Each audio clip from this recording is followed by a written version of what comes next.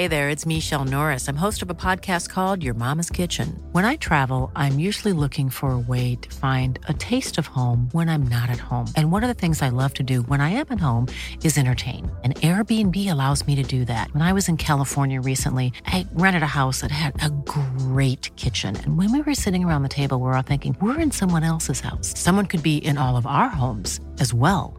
If you have a home, but you're not always at home, you have an Airbnb. Your home might be worth more than you think. Find out how much at airbnb.com/host.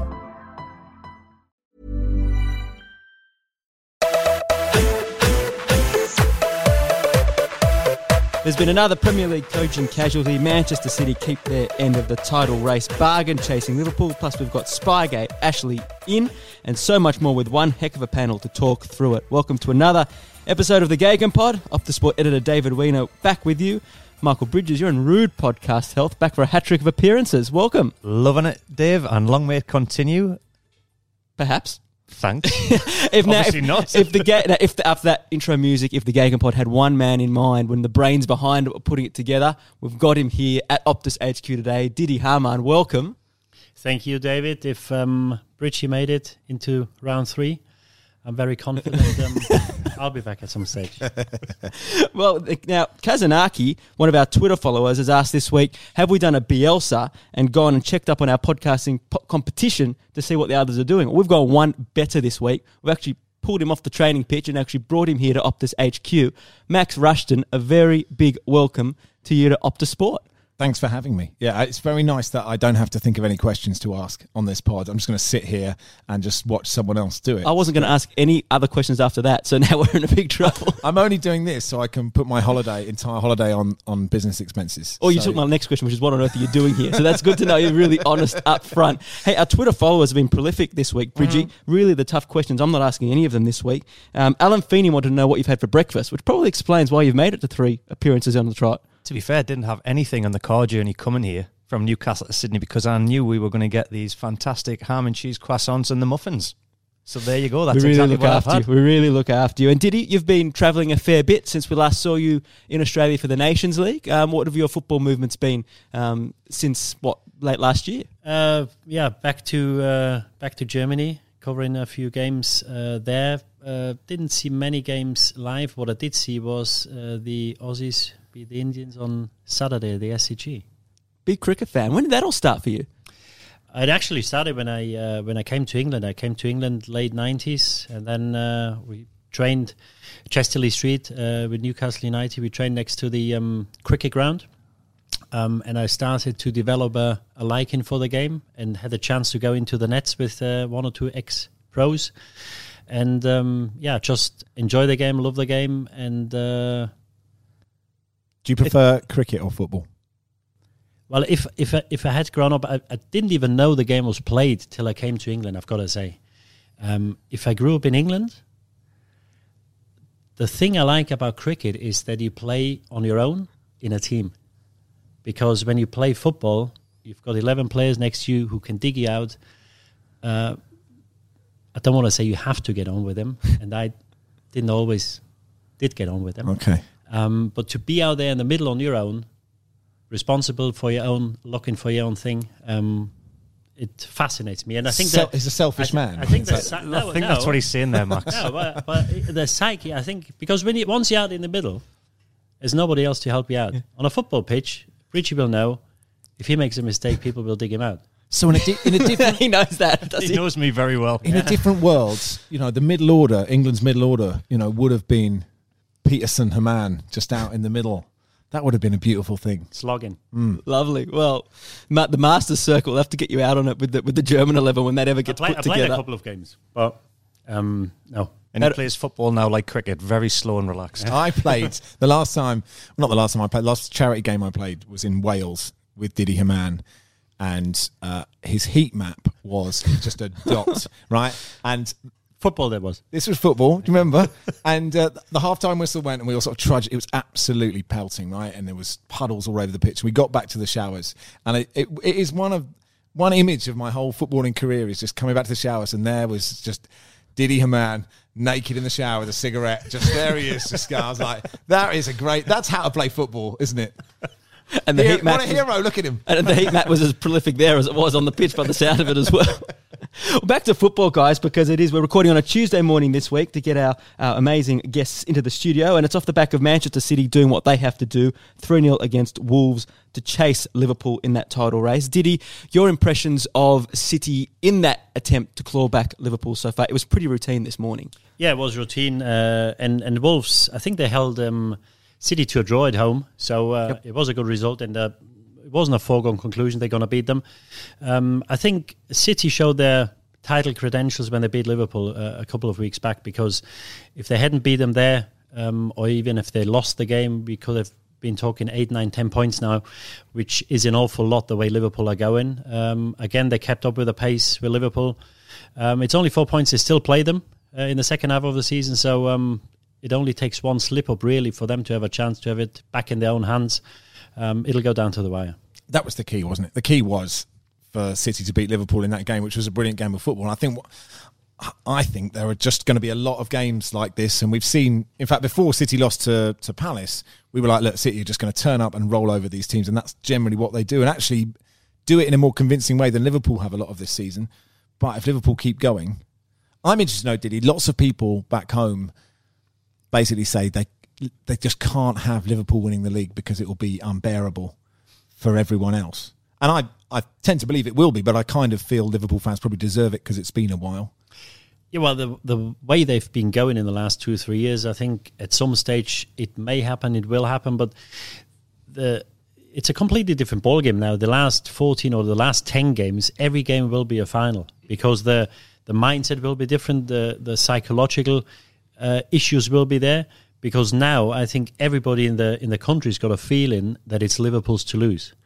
And once you are in the driving seat and you think it's yours to lose, the pressure is on even more. And they've been to 3 finals on the club. They lost them all, where they probably should have won at least 2, maybe all 3 of them.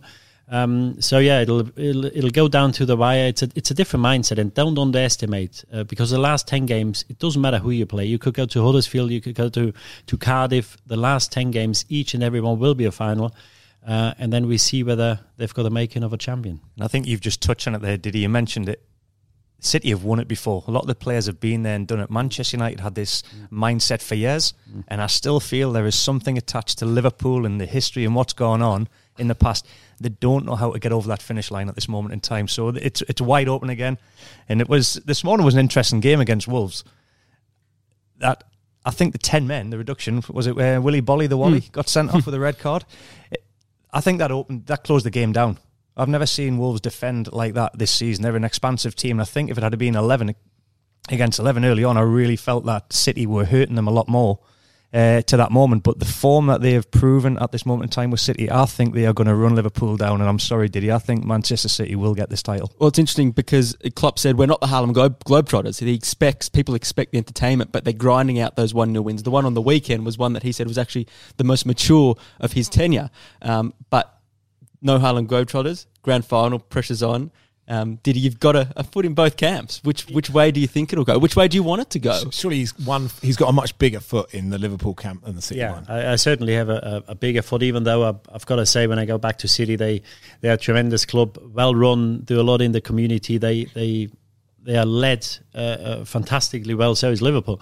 I think the reason why Klopp was so happy the weekend was because this historically has been one of these games where they did slip up.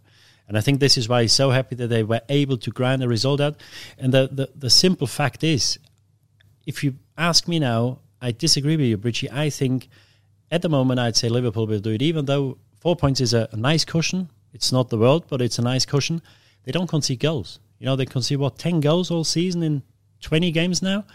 So, and with the forward line they've got, they won't go many games without scoring. So I look at the squad, Diddy, and I see Liverpool with injuries at the moment when you're having to play Fabinho at centre-half, and how teams are really trying to get away from Van Dijk and play on these centre-halves, whether it's Lovren, who has been honked in the last few games. I just feel City's squad is far stronger and more equipped to take them to the end of the season. You say that, but then they didn't have Fernandinho for those 2 games, and that was such a big deal. They lost their left back as well, didn't they? So Mendy's out, and then it's like, Do you play Zinchenko? Where do you play Delph? Delph's injured. So they've still got I've sort of wondered how City don't have a reserve holding midfielder. That seems strange. Well, when Stones was in there, it was terrible. Yeah, just get an average one, right? And they're not buying one in January by the sounds of it either. And so that's going to be the tenner hooks for them, is whether they can go through with Ferdinand playing every game. Can we have a bottle of wine on this? Yes, we have a bottle of wine. Done.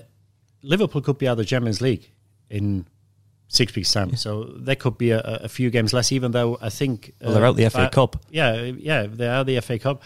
And with the squad depth, I part agree with you. I think the squad is a lot deeper than it used to be because the players they brought in, they kept most of the players from last year. Van Dijk is key. If Van Dijk stays fit, I don't think it matters an awful lot who plays the other centre-back. Gomez will be back in a few weeks' time. I think you can cushion injury to Salah, Firmino, Mane. If one of these is out for a few weeks, I think he'll be fine. Van Dijk is key. If Van Dijk doesn't get injured, I think they win the league. Did you guys play with players who were so good they made you better? That sort of Van Dijk thing that some like Lovren can be there, or Matip or Fabinho, whoever can go, that's all right, Van Dijk's here, so I'm just going to be better than I actually am. Every other 10 players in the park at Leeds were better than me, Max. Yes, they definitely made me a better player. Did he? Well, I was lucky to play with Sami Hyypiä and Jamie Carragher behind me for a few years, and it's not so much about making each other or making players better. I think Van Dijk does that with the fullbacks. They've got two very young fullbacks, even though they're not really inexperienced anymore because they've been around for a couple of years now. It's the belief in the camp, and I was lucky to play with Steven Gerrard for 7 years. It's just when you've got these players in your team, and for me the most important thing was always to shake hands. In England, you shake hands before the game with your teammates, and you look each other in the eye, and when you shake hands, and you've got 10 guys next to you who you can trust. And I think at Liverpool at the moment, they've got these people, and they've got in Van Dijk an absolute leader where even if we make a mistake in midfield, there's somebody at the back who digs us out, and if he slips up, we've got a keeper, which they didn't have for the last 4 or 5 years. Would you have preferred us to shake hands before this pod? Or was that a sign that you don't trust us? There was a reason we didn't. Okay. Well, 3 men here carrying the can for me, which is excellent. I feel a lot more assured. From the top to the bottom, gents, overnight, David Wagner he wasn't sacked, but a mutual parting of ways with Huddersfield, who are bottom of the table, 2 wins from 22, 13 goals scored all season. Are we surprised, gents, given he's almost a club legend, a city legend at Huddersfield, or was this something that maybe they just need a change? He wasn't going to be able to spark them themselves. They're in such a hole. Well, they're 8 points off safety now. So if you want to give yourself a chance, they probably thought he's not the man to drive the club forward and keep him in the league. I was very surprised that he stayed in the summer, I've got to say, because I'm sure he would have had opportunities to go somewhere else in the summer. They had the lowest budget last season. He kept him up against all the odds. He got him into the Premier League in the first place, kept them up. And I've got to say, it's been absolutely tremendous what he did there last year. And sometimes, and foreign managers tend to do that more than English manager, even though he's foreign, but I think he's got American background. The foreign managers always stay one step ahead of the sack. And I think it was always happening. It was always coming to keep them up with the lowest budget again. I think would have been, it was a minor miracle last year. It would have an even bigger miracle this year, because we know that in the second season sometimes it's a lot harder than in the first one. It's sad that it ended this way because, as you say, he's done tremendous things for Huddersfield, but it's probably the last chance saloon for them to stay in the league. I think that he makes the right point about your sort of tactics if you are a manager. When do you stick and when do you twist? And Huddersfield were never going to do more than stay in the Premier League. And if he'd done it again, it would have been a great achievement. But he's done that. And actually, if he was, maybe he's loyal, maybe he's like a good man and a nice guy, and those things have counted against him, because if he just said, right, this is as far as this has gone, I can get higher up the ladder now, because you're so judged in football management as that's what you can do. You are a good championship manager to get a team in the Premier League, but you're no better than that, or you're a mid-table Premier League manager, you're no better than that. And maybe he should have gone. I thought the statement was really interesting, because the chief executive of Huddersfield was saying, look, this guy is up there with, say, Herbert Chapman for what he's done at Huddersfield, and this is not code for we're sacking him at all. We didn't want him to leave. We've kind of agreed we've had meetings about the fact he was going to stay until the end of the season, whatever, but we finally come to this that David Wagner wants to step away. And I think that's quite an important point, that most people who just see the headline will go, they've sacked him. And they've said it's mutual consent because they like him. But actually, it sounds like this one is much more of a mutual decision than mutual consent. Normally, when your missus dumps you, and you say, it was not working out for either of us, that means you were dumped, right? But actually in this one, it seems like they just grew apart. And I completely agree. That's the rumours coming out. He felt he'd taken them, Wagner, as far as he could. He couldn't get the best out of the boys. And until Diddy mentioned that there, I hadn't really thought doesn't want that sacking on his CV. But what's interesting coming from the club as well, that now they've got to find a manager that they want for the long term of this club. And you hear names like Sam Allardyce being mentioned. The firefighters are coming out. And I just think that ain't the long-term fix for this football club. Wagner was, for me, the perfect man. He knows how to get out the Championship, but he's seen the writing on the wall. He's jumped ship. So it's a massive challenge now for somebody to come in and take this job when they're in the relegation battle. And for me, they're gone. And for the long term of this future, and who they're going to get. But then you've got to bring a manager in who's got a proven track record in the Championship. Because if this is the way you think it's going to go, so are you going to go with Allardyce till the end of the season and say, Sam, give it a go? Because I wouldn't hold it against him or put it against him that he does keep him up, because he did fantastic things in the past. It's not always very enjoyable to watch. But if you want to give yourself a chance, I'd bring him in till the end of the season, see what he can do. But now to plan long term, when you're 8 points of safety, while you're most probably in the Championship, but you still want to keep the chance. That's naive, isn't it? Yeah, no, but you can't say now, I bring a manager in for the next 3 years when you're most likely be in the Championship, because that means, well, if you bring somebody in now who's got a track record in the Championship, then everybody will say, well, we're relegated. You're relegated, or we are relegated. So I think it's I'm not sure whether they're well advised to think about or think too far ahead in this current moment. Interesting times for Huddersfield. They're certainly in a spot at the bottom of the Premier League.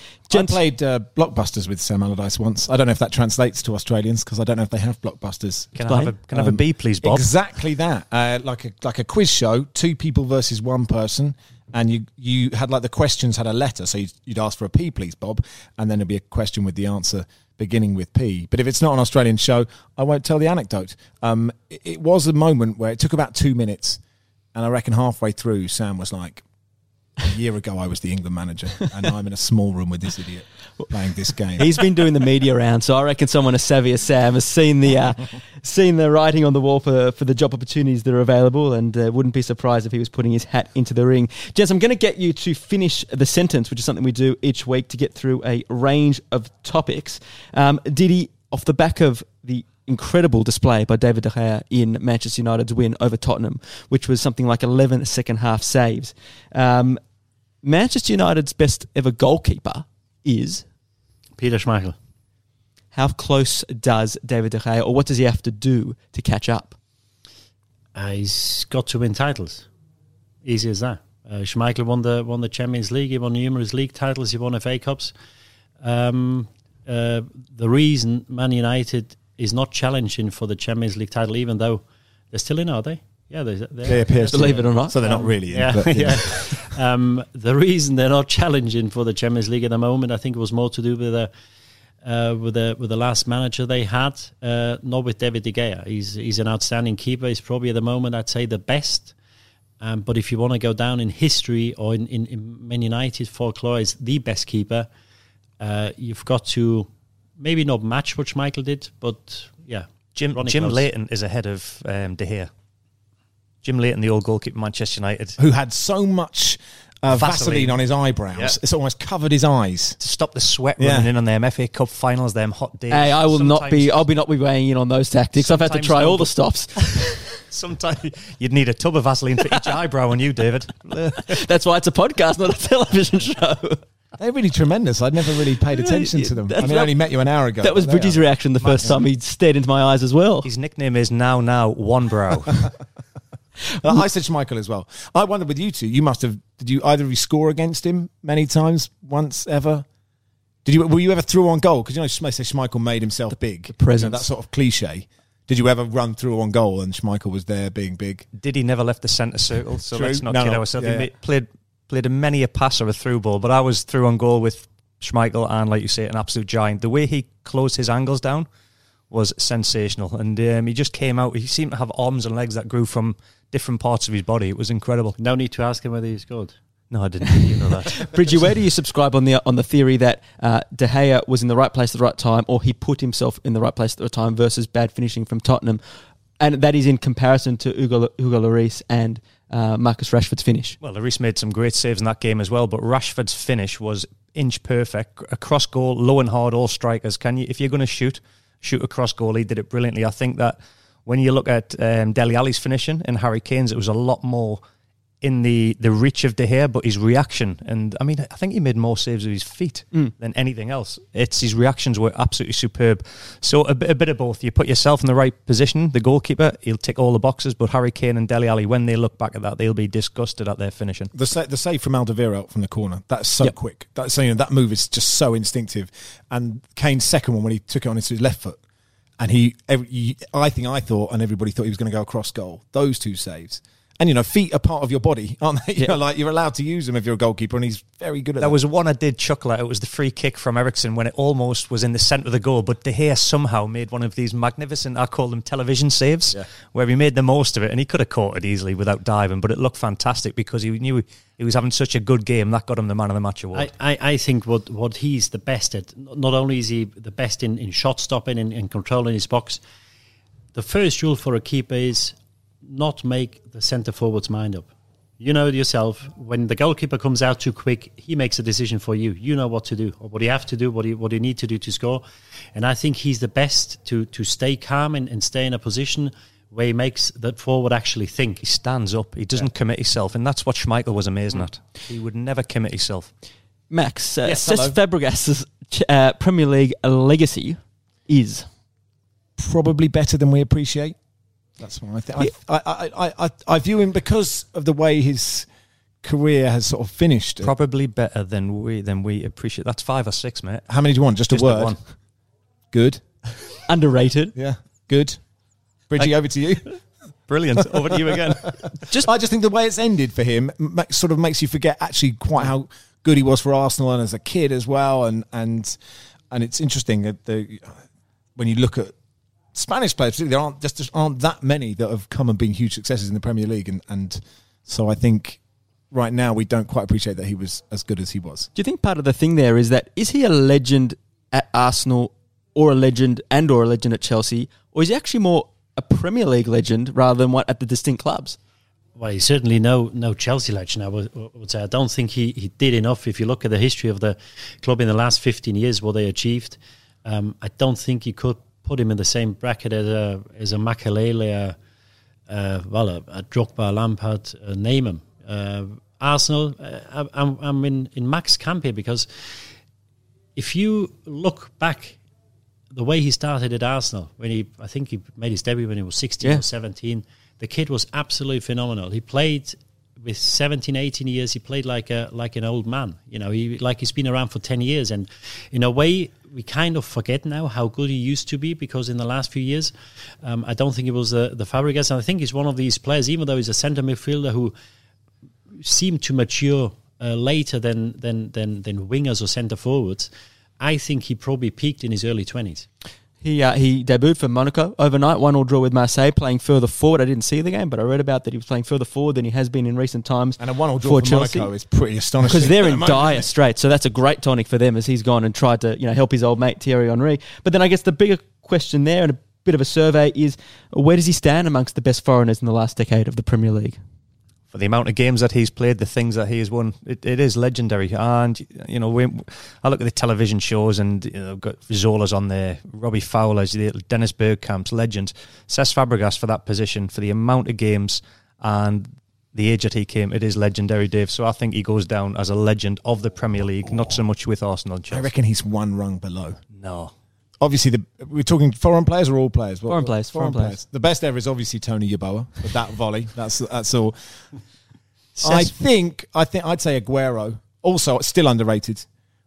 Probably the best foreigner in the Premier League. Is that of the last 10 years? Aguero. Try to narrow it down for us. But yeah, I still people don't rate Aguero for as well as he is. I think the Arsenal time is too far back, and if you look at the team he's played at Arsenal, they weren't prolific winners, were they? No, he won more at Chelsea. Did he? Won 2 Premier Leagues. Yeah. But here's an interesting one, just almost how I heard someone say his Premier League medals were a reward for his early career form. Between 2007 and 2011, in the top 5 leagues in Europe, he was number 1 for assists, number 1 for chances created, and number 1 for average chances created per game. So that probably talks to the idea that we maybe forgot how influential he was. What was the quote again? His 2 Premier League medals were... With Chelsea, were almost a reward for his form or influence. As he I will quote Twitter again. Did you say that? I'm just quoting someone on Twitter. Yeah, what, you know. So what you've done 10 years ago, you get rewarded 10 years after. Nonsense. I love it when Diddy blows up. That's great. That's great. Hey, Bridgie. Oh, but he deserved him. Don't get me wrong. Burrow is a furniture company known for timeless design and thoughtful construction and free shipping. And that extends to their outdoor collection. Their outdoor furniture is built to withstand the elements, featuring rust-proof stainless steel hardware, weather-ready teak, and quick-dry foam cushions. For Memorial Day, get 15% off your Burrow purchase at burrow.com/ACAST and up to 25% off outdoor.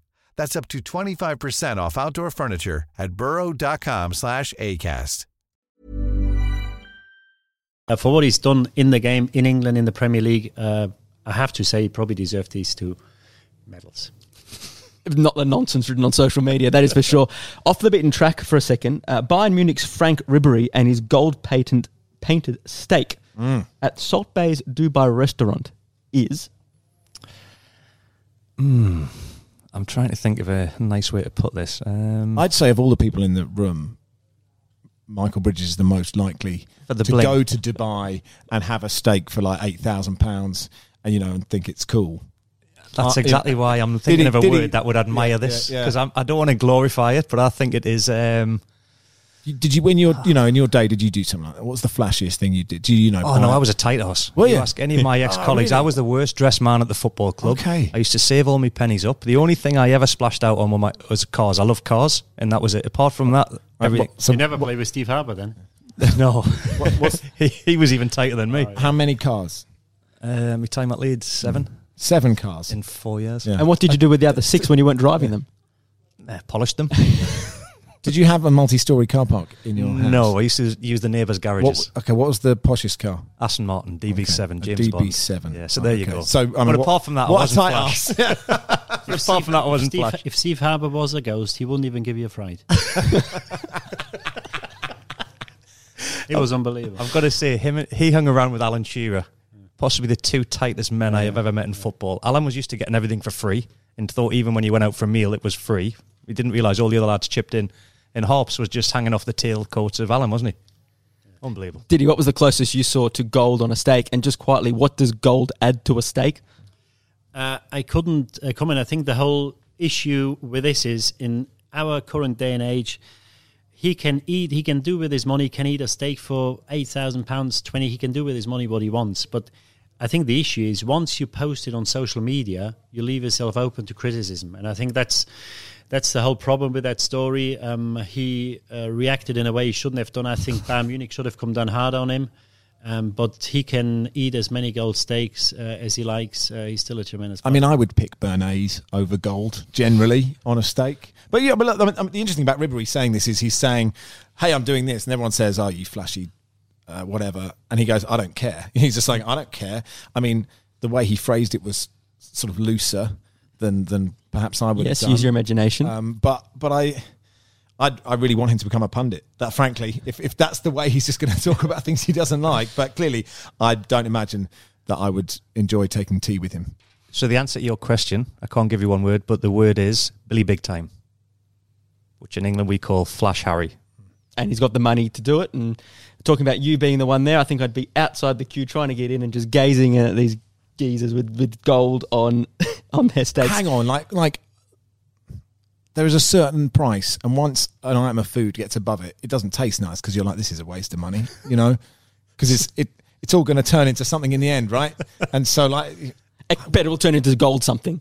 Well, possibly. Well, that's the irony of it. He said he didn't even pay for it himself. So yeah, that's true. Yeah. Yeah. The irony of the whole thing. Do you think when it turns into the other stuff that you're on about that he might make a ring out of it? It's up to you to finish that gag, Bridgie, or cut it out. The gold, It's up to you. the gold, Oh, okay. the golden ring. Oh, I see. I understand. Yeah. Either way. Waiting to do that. Hey, Bridgie, Marcelo Bielsa is... A genius. Go on. I just think what he has done in the Championship, what he's done over his career, there's many managers have come into Leeds United over recent times with all the turmoil off the field, previous owners, managers. They haven't been able to get the best out of these players that have been there. They haven't had the respect from the hierarchy. Bielsa has come in and absolutely got these players running their socks off, playing a style of football that Liam Cooper, when he was at Hull City as a youngster, he couldn't even trap a ball. Bielsa's got this guy playing for this team, and he's gone on to a new level. And, you know, what he's been doing off the field as well with his analysis, when he says he's there till 2 a.m. in the morning, that's just a smokescreen for his brilliant spying tactics, which is not illegal. And he goes out and does it, and he analyses the other teams. And I just think what he has done so far has been magnificent for Leeds. Speaking of the spying scandal, if you're not across it, Leeds' win over Derby on the weekend was overshadowed by the news that he had sent someone to have a look at Frank Lampard's training session. Frank Lampard was incensed. Here's a little bit of what he had to say. I don't care if it's cultural. When I travel to that country, I will find out what the etiquette is in that country, and I will abide by it, which I think is a good actually thing to do in life, not just football. Frank Lampard's a bright guy. It'd be great if someone went to everywhere that Frank has been just to check that he abided by every single cultural norm of those countries. The trouble is, right, I probably don't necessarily approve of it, but it's so funny that I'm happy that it happened. You know, like it's the idea of, it's sad it wasn't Bielsa himself in like a mask and a balaclava with binoculars. You know, that would be the dream, right? I think what's interesting is there are lots of people who are getting totally irate about this, who don't really mind, you know, two-footed challenges that can break people's legs and diving, and, you know, there's lots of cheating in football. In tapping up players behind closed doors when you're not meant to tap up players. Yeah. There are lots of things wrong with the game, you know, like corruption, racism, homophobia, etc. This isn't such a huge problem. I mean, I like the idea of every manager, you know, this is illegal. There's nothing to suggest that anything he's done is untoward. So Leeds United's training ground, when we were there, we had a guy on the door called Jack the Rockweiler. You could not get past this man. The training ground is surrounded by about 4 or 5 different farms and fields, so the access there, it'd be very hard to spy on Leeds United's training ground. It is important to say that there are occasions when peeping through a fence is illegal. Correct. Yes. As you would know. In that Newcastle United's training ground, as Didi's been there, there was, where we trained, there was a path would go down the side of the training ground. All the fans were there peeping through the fence because it was metal fencing with gaps in, and often you'd either see a journalist or a scout there observing our sessions. So this is nothing out the new. Bielsa's the first man that had the balls to say what goes on, and for me, he's got one over his opponents by thinking this way. I'm a big fan of Frank Lampard. I think he's done terrifically well so far on the pitch, and also what he says in his press conference. I think he comes across really well. He's a bright guy, but he got this one wrong. Talking about etiquette coming to a foreign country, I just don't agree with him. And there's a lot of foreign managers now, not only the Premier League but also in the Championship. If he thinks that Bielsa is the only manager who actually does send somebody to watch him train, he better smells the coffee. Well, he might have forgotten about Andres Villas-Boas when he was working for his old boss, Jose Mourinho. And I think there was a laundry basket that Jose got into a dressing room in as well when they needed to make a speech when he was banned. So I think Frank might need to look back at some of the history before he complains again. But surely, it's a bit over the top. This was a bit of political correctness gone mad. And the one I found really interesting was Gary Neville going at Henry Winter. When Henry Winter went really hard on Bielsa, Gary Neville said, and what about when the press spied on England's team and leaked their own country's 11 before a World Cup game? Yeah, people in glass houses. You know, I think we are all hypocrites to a certain extent, some more than others. I think it's blown completely out of proportion. There was a story actually a couple of weeks before the end of the first half of the season in Germany where Werder Bremen sent somebody to watch Hoffenheim train, and the guy in charge used a drone. So they had to stop training for health and safety reasons, and it was a big thing. Bremen apologized. They said the guy didn't have permission to use a drone, which he did. Obviously, this is taking it a step further, because then people's health and safety is actually in question and at risk, that's a different thing. As Bridgie said, the guy did nothing wrong. If he entered private territory, which is Derby County's training ground, then it's a case for the police. They have to deal with the matter, but it goes on all the time. I don't know how much you actually get, information you get out of watching, but if you don't like it, get a curtain. They spend an awful lot of money on players' wages and on all sorts of things.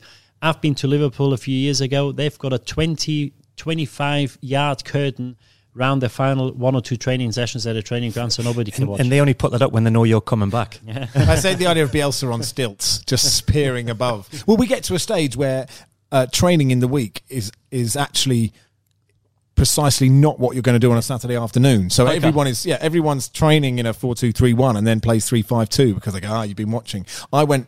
We had a big cup game, my team, the other week, and it was the FA Cup weekend. So I put on Instagram the professions of the team. You know, we sort of had quite a boring back four of accountants and then quite a creative midfield of, a musician and broadcasters and TV producers. There's a bit of money in that team, yeah, by the way. and I put, it's a good tax accountant at right back. But I put it as 4-4-2 and we play 3-5-2 in the hope that one of the opposition would see and think we played in a 4, and it worked. First 20 minutes, they thought we were playing 4-4-2 and we weren't. We still lost. See, I'm going to do a Jermaine Genius on you. That's cheating, and you should be deducted points from your team. Fair enough. What a load of rubbish he was talking there, by the way. A deduction for a thing that is actually legal. Please, JJ. Strong punditry. Hey, I want to know if Marcelo Bielsa would be scouting on ladders or on a series of crates. That would be an interesting sight to behold. Yeah, multiple buckets. Yeah, balancing on the top. Right, it's time for... He said what? Exactly. And if you weren't across Neil Warnock on the weekend, Cardiff City boss, Max Rushden, head in hand, and put your hand over your ears. Yeah, I can't wait to get out of them, if I'm honest. I think we'll be far better out of the bloody thing. Hey, in every aspect. And to hell with the rest of the world. Hey? Football-wise as well, yeah. Neil Warnock on Brexit, Max Rushden to you. Right, so who is Neil Warnock? He is a 70-year-old man, right, who spends all day watching men running around, kicking around thing. Why would we pay any attention to what he thinks about politics? It's that simple. Listen, Brexit's can I swear on this or not? What's the rules? What you just said, we It's know. a fucking We know. disaster, all right? It seriously is. I'm so enraged about it every single. Honestly, it's so bad in every single possible. There's just no way it's good for anyone. And, as we were saying before this, the number of foreign players that Neil Warnock's used, freedom of movement for Europeans has made the Premier League such a brilliant thing. We were just talking about Cesc Fabregas. It has made the league so good that for him to just come out with some sort of cliched nonsense is frankly embarrassing. The week after spending some time scouting abroad, nonetheless, naming an 11 full of foreign players. Yeah, and he may not be able to bring these players in. He doesn't need to scout them anymore because there might be there's got to be an exception for the Premier League if you want to bring these people in. Because if you're not part of the European Union anymore, then you have a problem. I always have that image of Neil Warnock in Sheffield sitting on his lawnmower when he was out of a job, and he said he's mowing the lawn about 6 hours a day. Maybe I know 5 or 6 players that played under Warnock in his Sheffield United times, and if there's nothing in it for Warnock, then there's something up. So there's got to be something in it for him to want this Brexit thing to happen, because the players, if they weren't picked for their first team game at the weekend, normally you would have to play for the reserves on a Wednesday. Warnock would get the players in, the senior players, and say, if you do want to play, what's it going to cost you? So you were allowed to actually pay Neil Warnock cash to get out of the reserve game in a midweek fixture. So there you go. To some more nonsense. Rio Ferdinand on Mike Ashley at Newcastle United on BT Sport. This was some very interesting punditry. We'll just play it for you now. He spent £50-odd million to get him back up. Yeah. Of his own money. Yeah. Thank you. And by the way, please say thank you for getting Rafa Benitez in, because really, by rights, they're lucky to have him. What on earth?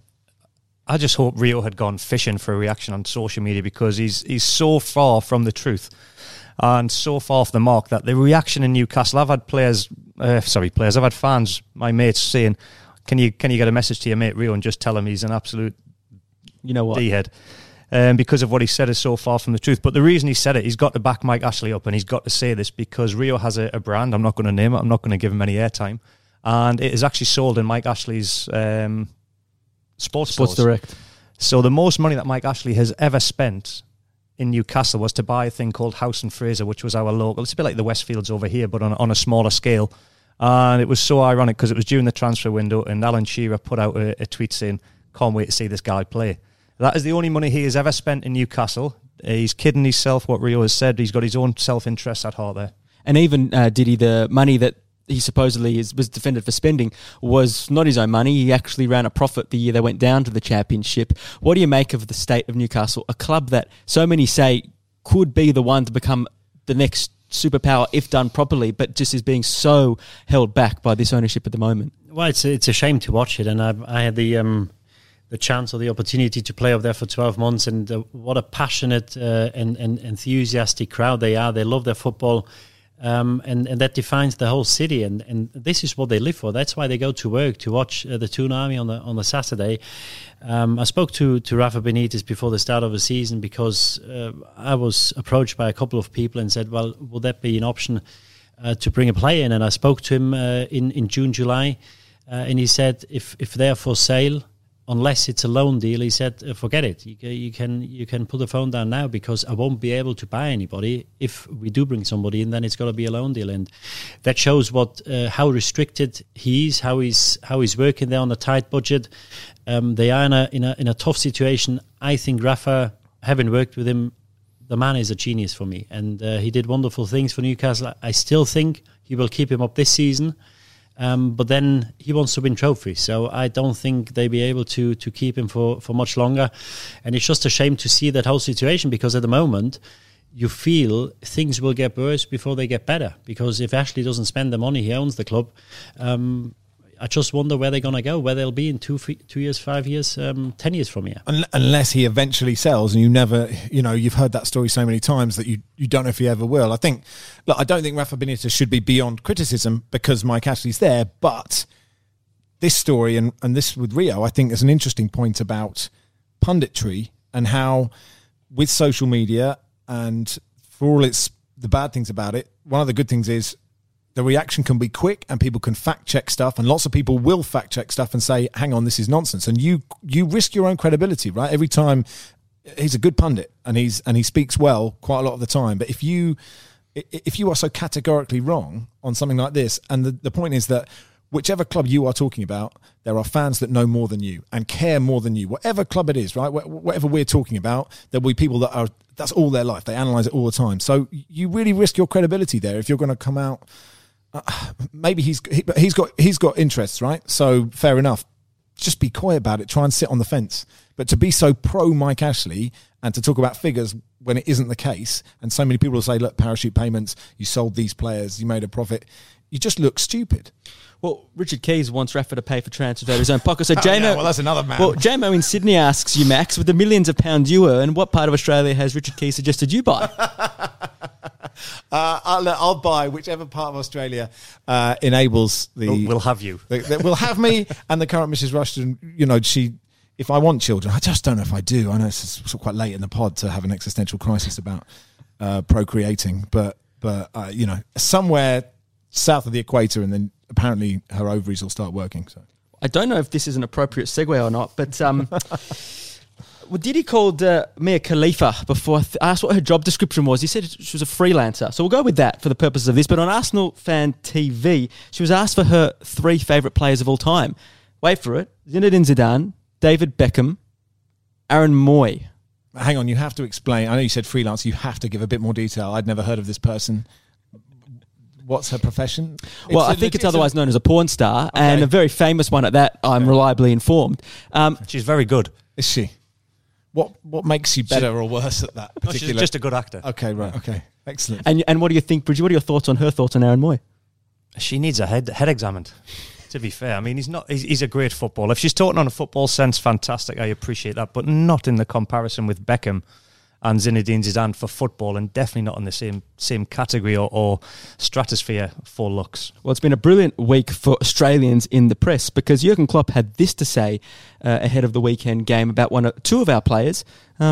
caught us all a bit by surprise, but we're really happy to hear it. I didn't know him before I came to England, but Mitch Langerick was my goalkeeper, or my second goalkeeper at Dortmund. I always thought it's possible that Australia have a better goalkeeper than him.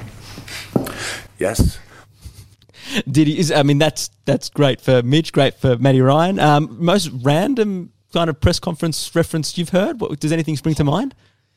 Well, I think it was the anniversary of Rafa's press conference, wasn't it? About his when he was going on about Ferguson. What, the facts? It's a fact. Yeah. It's a fact. The facts, yeah. I think it was 10 years, was it? Okay. That was probably the most random I've heard, yeah. Well, I think Liverpool was out here last year. They played a game after this last season or the season before. Maybe somebody should remind the Liverpool manager that they don't only play rugby or cricket in Australia. Very nice. No, we certainly have a great stock of goalkeeper, that is for sure. A random story for us just to talk about towards the end of the podcast. This is a really feel-good story. Jacob Blazikowski, did I get that right? Did he? Sort of. Ish. Am I in the ballpark? He left Wolfsburg, or he's about to leave Wolfsburg, for his boyhood club, Wisla Krakow. Now, they're on the verge of bankruptcy. He's a former Borussia Dortmund midfielder. He's Poland's most capped player. Dortmund put out a beautiful tweet saluting what he did or what he's about to do. He'll play for free, and he's going to pay £300,000 to cover the outstanding wages at the club that he wants to try and save.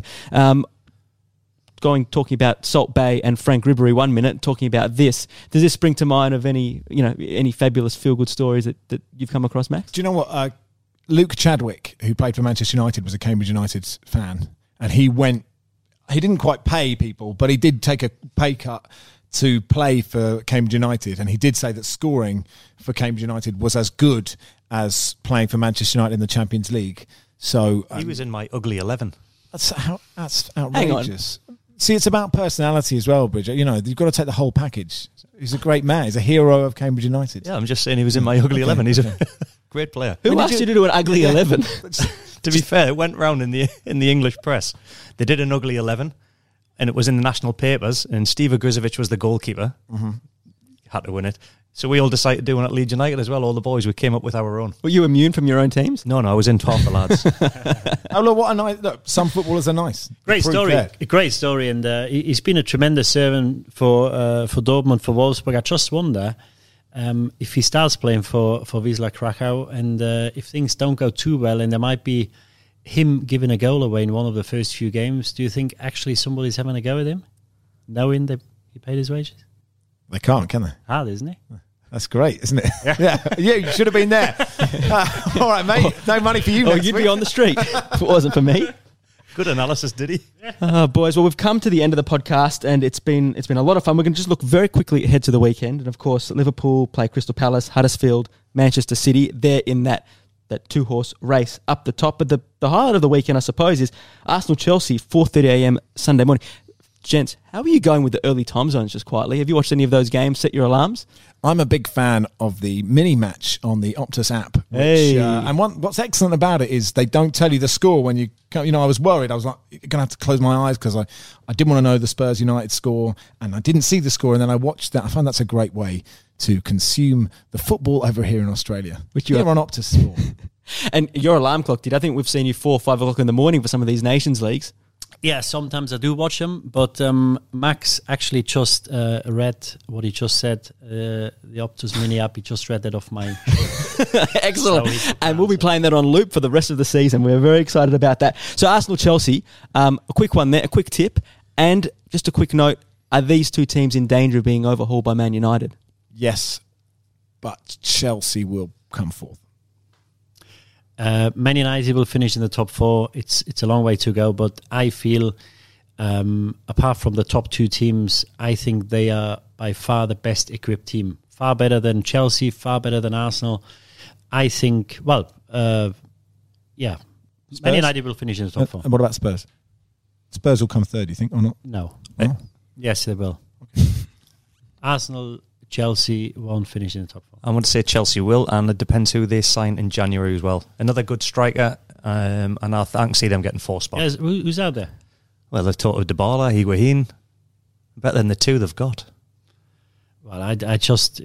There's hardly anything out there, and would they come to Chelsea now during the season? Is Callum Wilson rumoured? Yes, there is. Big rumours. Big money. Well, I'd rather see him than Higuain. Higuain is, England is a different boy. What is he, 30, 31 now? I'm not sure whether he's a player they need now. They need some up-and-coming player, maybe give him 6 months. But there's... it really is a problem, isn't it, centre forwards? So that's another bottle of wine. Manchester United top 4, and I'll say Chelsea. Here we go. Right. Bridgie, interesting stat though. When you think they need a striker, do they need someone to replace Fabregas? A lot of pressure on Jorginho. Nah, I think they've got Jorginho there. He's been marvellous. He's the complete player, bar his pace. And he's everything that Sarri wants. He's a ball player. He's the guy that starts the attack from defence to midfield. So they're going to sit there, and if he's injured, Kante just drops back. Interesting. I heard this morning 2,000 passes this season, not one assist yet for Jorginho. I thought that was. I know that's not necessarily his role, but that's not a great ratio. Who has to count them? Do you know, I was once I was chatting to one of the runners at Sky. And he used to do the possession, right? And it was just a guy in a room just pressing the button, going, they've got the ball. And, he sort of zoned out. And then the commentator, Martin Tyler or whatever, went, well, looking at the first 10 minutes of this second half, and Arsenal have had 99% of the ball. And this guy's going, he just had to even it up for the rest of the game. So anyway, poor man who's had to count all of Jorginho's passes. My thoughts are with you. Well, my thoughts are with everyone who has made it to this point of the podcast. We hope you have enjoyed it. We certainly have had a great time. Thank you, guys. Diddy, Bridgie, Max, safe travels when you're on your way. Bridgie, you're going on a bit of a break as well, so your hat-trick will end there. We'll have to find a suitable replacement for you next week. Won't be hard. But to everyone else, until the next episode of the Gegen Pod, as always, enjoy your football.